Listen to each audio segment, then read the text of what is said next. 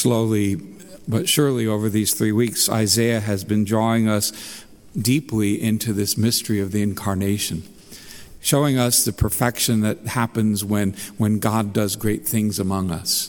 A few weeks ago, we heard of the lion and the lamb all lying down together, the children playing in the adder's den, all the things that are happening. And tonight we get even more of those glorious things where all who are weak, all who are feeble are to be made strong, all who are unwell to be well again. Just those hopes and dreams that only can come when the incarnation occurs for us in Bethlehem. And so we come tonight to this third Sunday, and maybe we're getting a little bit impatient in waiting. It's just, or maybe we're a little anxious about the fact that Christmas is coming so quickly in our midst. I want to tell a story first of a seminary professor who was instructing. He was a teacher of homiletics, which is the art of preaching, and he said to his class, when you are in front of a group of people in your churches and you are speaking about the things of heaven, let your face light up. Have this heavenly gleam about you. Let your eyes shine with glory. And then he turns and he says, but when you speak about hell, for some of you, your ordinary face will do. I hope tonight we're all aglow. I hope tonight that their eyes are shining. As we light more of those candles on that wreath, the more light of Christ should be shining through us. We are filled tonight with what that candle represents. We are filled with joy. Soon we can't wait, if we haven't been tired of it already, on the radio and in stores. Joy to the world. The Lord has come. Let us rejoice. This candle tonight, the rose color, is a symbol for joy. It tells us that in the darkness of what we've been experiencing, the people who sit in darkness have seen a great light.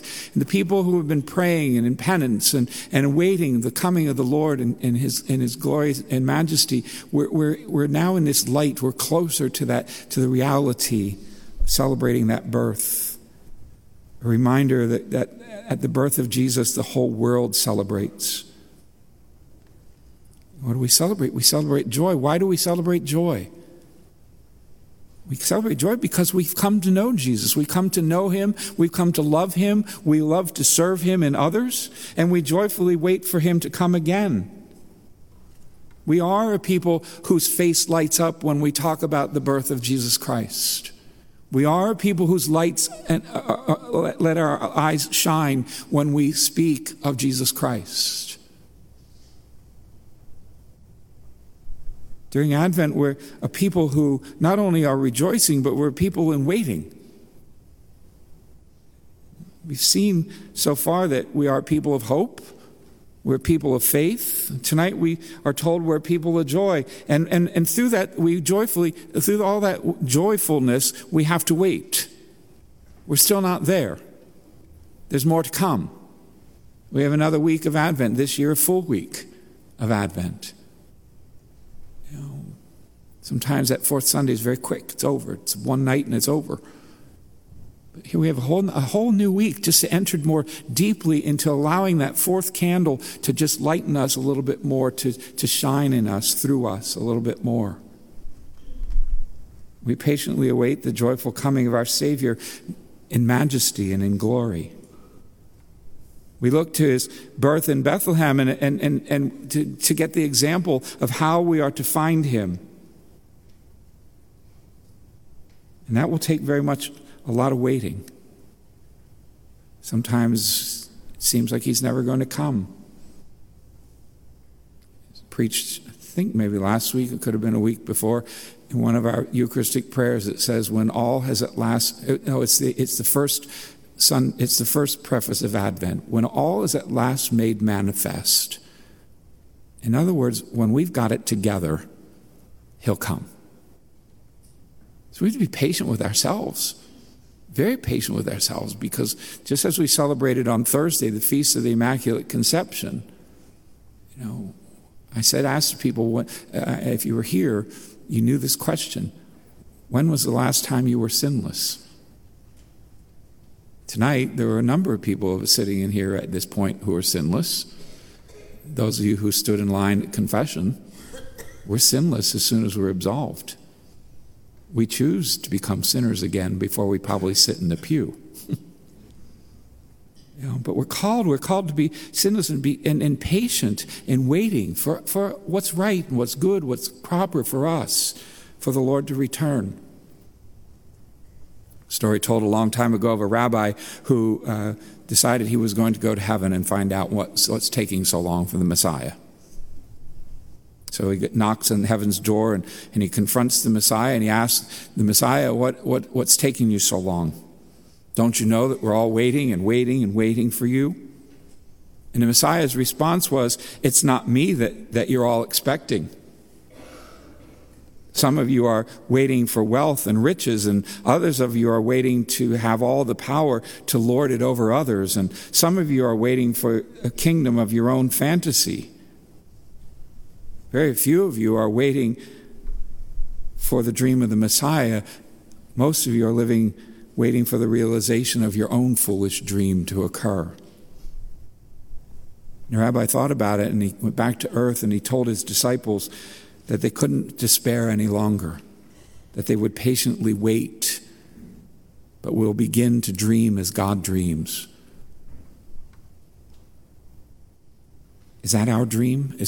Are we patient enough to wait? Are we patient enough to manifest all things so that Christ can return? Do we dream God's dream? Do we fill our dreams with joy, or are we just filled with our own anxiety and our own worries, our own selfish needs and desires?